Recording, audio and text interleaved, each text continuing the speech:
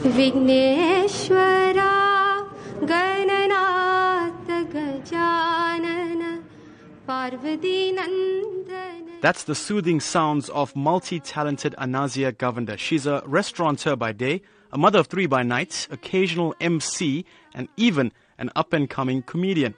Now, the right combination of music and food could make for a satisfying experience, but Govender has managed to take that to another level, with patrons now wanting to visit her restaurant not just for the food, but also for her amazing singing. Anasia says she began singing over 30 years ago, where she studied devotional music. Being part of the SABC organization, I started singing bhajans, that is devotional songs, and that's my speciality. That's what I love to do. In fact, just yesterday I was singing at a funeral. No instruments, just the mic and me, and I'm happy to do it as long as it brings some kind of comfort to people when they hear my voice. But while music may be a passion for Anasia, food is her first love. Along with her husband, Sada Govender, Anasia started Chilli Kadhai in 2012 and has served as a curry chef ever since. Famous for its magnificent mutton curries and blissful bunny chows, the restaurant is a staple for workers during their lunch breaks.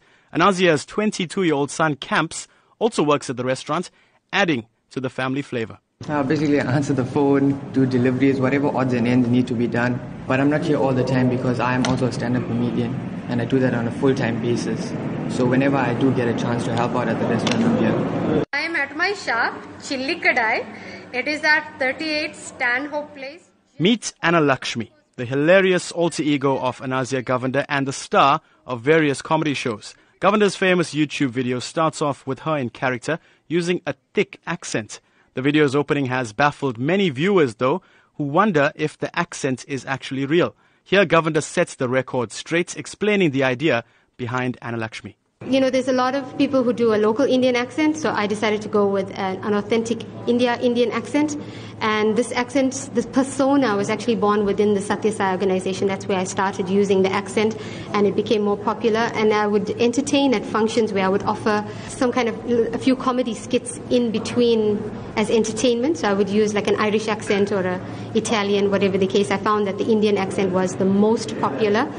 With so much on her plate, pardon the pun, Govender says that she often finds it tough balancing her work and personal life. Husband Sada, though, is always there to take control of the takeaway. But tricky to balance. That's why we stopped opening on a Saturday. That's why we're not opening on a Saturday at the moment, because I've got extracurricular activities I need to take my kids to, and I've got shows and functions to do. So asking people to please bear with us for a while. We're not opening on the weekends just yet.